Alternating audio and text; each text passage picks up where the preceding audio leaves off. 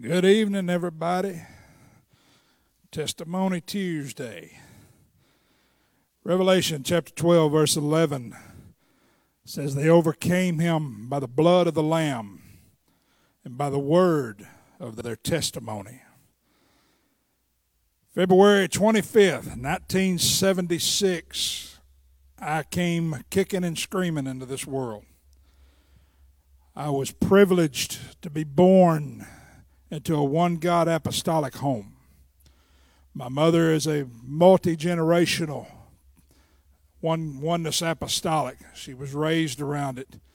My great-grandmother, I had a great uncle that was a pastor, quite a few in my family on that side. My father was raised Baptist, and in fact, I had a couple of aunts that tried to keep him from marrying my mother, because they told him, said, you marry her, you're going to become one of them holy rollers. But he married her anyway. And then in 1975, he received the Holy Ghost. And that's where it all began at for me.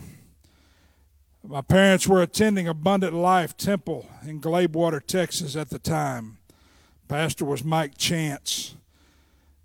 He was there for a number of years. Then after him was Brother Michael McGuire.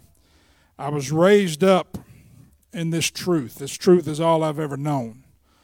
I've been blessed to be in it. I grew up around the church. Our lives were centered around the church. Wednesday night Bible study service, Sunday morning, Sunday night, Tuesday night prayer meetings, Friday night youth rallies. It's all I knew. Some people would think, they see what goes on in a Pentecostal service with the aisle running and the shouting and everything else. It was normal for me. It was just another service. My earliest memories revolve around my mother and father's prayer life, around their life outside of the church. They lived for God. They lived by example. Some of my earliest memories, I remember my father every night praying in the living room, praying for his family. There were times when I couldn't sleep that I would get up and I would slip into the living room and sit down in the floor in the corner behind his recliner. And as he prayed, I would fall asleep there. The uneasiness would be settled as I listened to my father pray.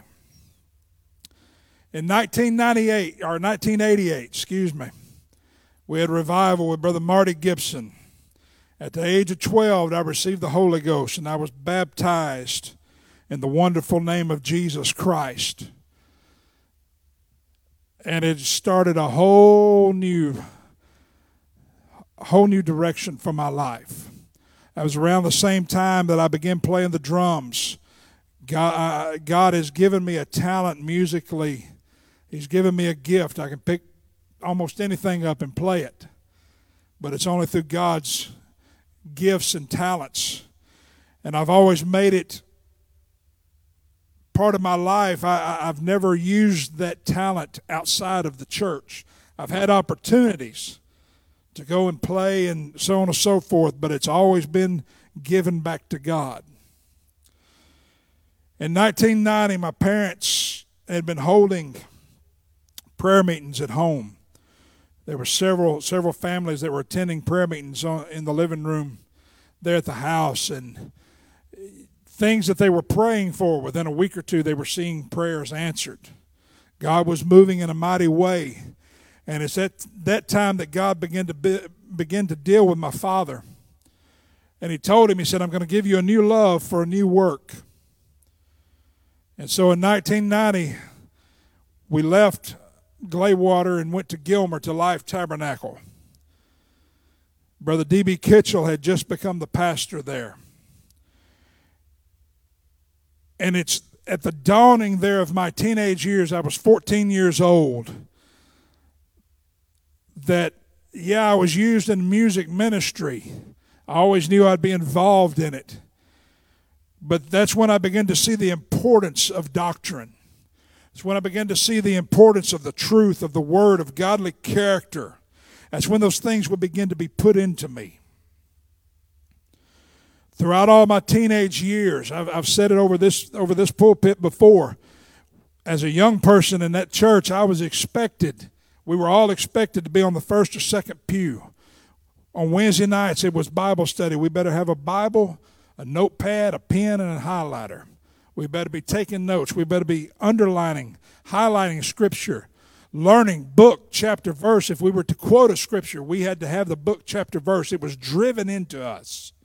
We were taught about the pearl of great price. It was our character, because once you lose your character, it's hard to get it back.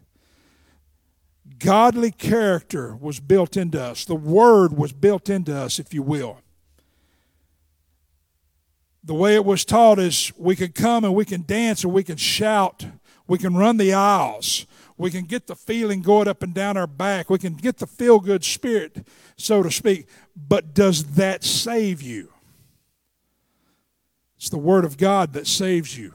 What would happen when they come and they chain the doors up where you can't come and you can't gather together and worship? How do you know you're saved then? You've got to know the Word. You got to be living the Word. At the age of 22, I got married. Within a few years, my children, Ryan, Connor, and Carly, were all born. They were basically within 2 years of each other. And for quite a few years, everything was great. I began to feel God's call upon my life. He was calling me deeper into ministry. But unfortunately, that was that part of my life. I also had to play the part of Hosea. Multiple times my spouse stepped away from the marriage covenant. And like Hosea did with Gomer, I'd have to go get her and bring her back. And I did it for the sake of my marriage, the sake of my children. It was through these things, through these years, through these situations, that I began to see how God truly loves us. I learned true love. I learned forgiveness. I learned how to move on after you had been hurt. I learned, in essence, how to forgive and forget. Though one would say you truly don't forget, you learn how to put it in a place. You file it away. You have to look at it in the sense when God forgives us of our sin, He throws our sin into the sea of forgetfulness. It's covered by the blood. The Bible says He will remember it no more. I learned how to forgive. Through all these years, all these times, I won't go into a whole lot of detail on it, but it's through those years I found a crack in my foundation. My spouse would step away and I would bring her back. But in 2017, one time was one time too many. I had made up on my mind I was fixing to leave. One of my best friends lives in Richmond, Virginia. I was headed that way. I wasn't planning on coming back. As I was packing my things up to walk out the door, God spoke to me. And He told me, He said, if you walk away now, if you leave, you will destroy your children. So therefore I told God, I said, all right, one more time, God. One more time. Outside of my spouse and myself, we were the only two other people knew what was going on in my life at that time. For the next year and a half, we tried to make things work. But trust had been broken. It was during these years I began to battle pornography. It tried to take a hold of me. I began to battle depression. You would wonder if someone who's been raised in this truth, who's known the power of God, who's felt the power of God, how things like this would settle into a mind. But it does. if we're not careful, if we're not alert, if we don't truly stand on guard, that's how the enemy of our souls works against us. It's a little bit at a time. He doesn't come in full force. The enemy knew that alcohol and drugs and all this other kind of stuff wouldn't get me. It was the little bitty things. And the little things grew. They blossomed, if you will. I reached a point in my depression that I would sit in the room and I would contemplate things while I was staring at a 12-gauge shotgun in the corner. And all the time I kept it hid. No one ever knew what I was going through. My church, no one. I would get up. I would preach faith. I would teach faith. Yet I didn't have any. It's kind of like Jesus said, I was a sepulcher, a white sepulcher, but I was full of dead men's bones.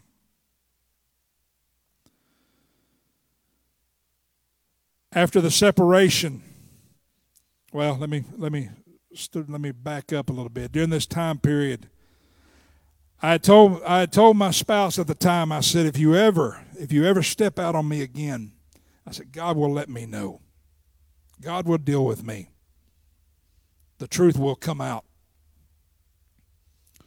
I began feeling that little thing in the pit of my stomach, my heart.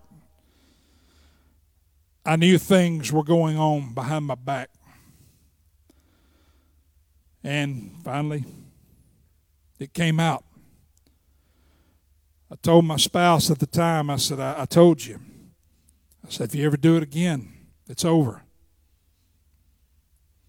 I won't go through this again. My heart's been broken too many times. And we separated. And as I sat there and I beat on the counter, I God, why is this happening to me? What am I going through? Why am I going through these things? God spoke to me and it reminded me of a prayer that I had prayed a couple of years earlier. I told God, when He told me it would destroy my children if I left, I told Him, God, one more time. But if she is not going to be faithful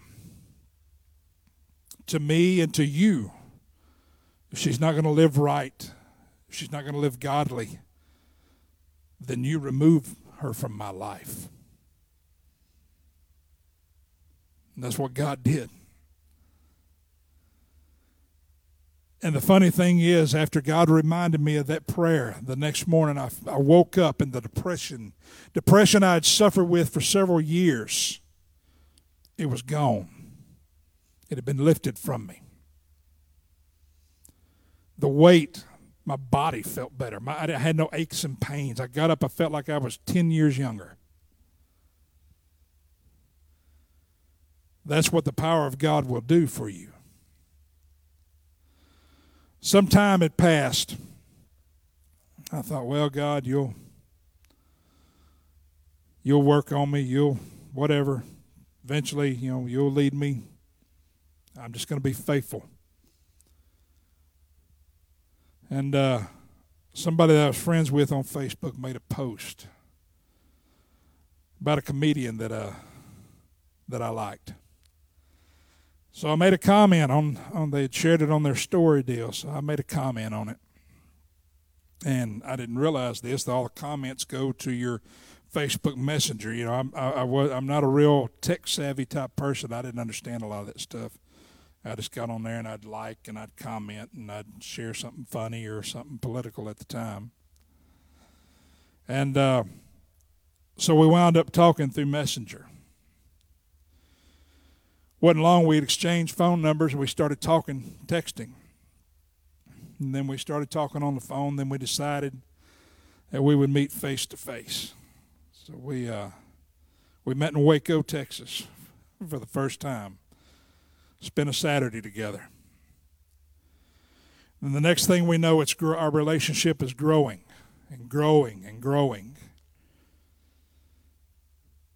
And as it grew, We told God we want you to be the center. Our lives are built upon you and around you. You are the center of our lives, the center of our relationship. And then August 28th last year, right down here in front, me and my wife were married. We had looked outside of Austin. You can ask my wife. You can ask Sister Tracy. I'm a backwoods East Texas country boy. I did not want to come to Austin, Texas.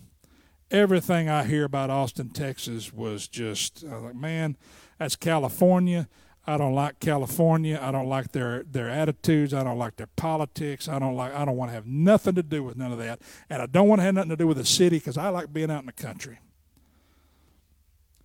We had actually made a bid on a home in Gilmer.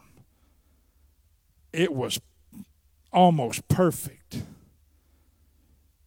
2 miles from the church, 2 miles from the grocery store, from the Walmart. Everything we needed right there. The stipulations that were put on it, my wife had to have a job in that area. Coming from Austin, making the money she makes, she would have to take a big pay cut. Big pay cut. The crazy thing is, she got a job at the last minute. She had to have a job by 5 o'clock on a Monday afternoon. 4:30, they called her and gave her the job. We said, wow, God's in it. Here we go. God's moving. We prayed that night. Me and my wife, we would pray. We still do together, but there's times when we would pray, God would move. We'd have tongues and interpretation. We would get into the Spirit. God spoke to us that night. He said, I have seen your hearts. I have heard your cries. I will use you. All right, everything looked like it was in place. In the church that I come out of, I was a minister. I was a teacher in the youth class.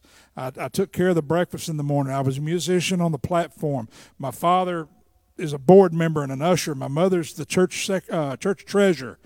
My mom and my dad were over the Sunday school. My family was intertwined in the running of the church. I was used. I was depended on heavily. I said, all right, here we go.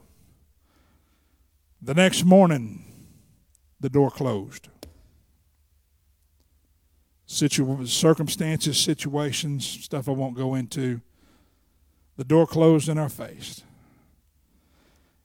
And I told my soon-to-be wife, I said, all right, there's the answer to our prayer. We know where God is taking us now. I'm coming to Austin.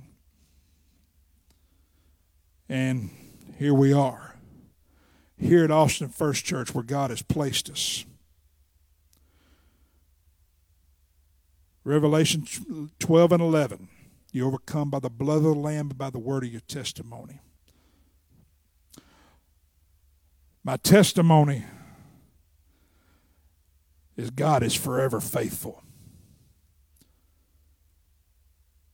God is sure. God always has a plan. If we will but submit to Him, submit to the authority He puts in our lives, He will use each and every one of us. He has a purpose for every person that is in this church. He will use us for His kingdom. But that's what we got to put first, is His kingdom. Amen.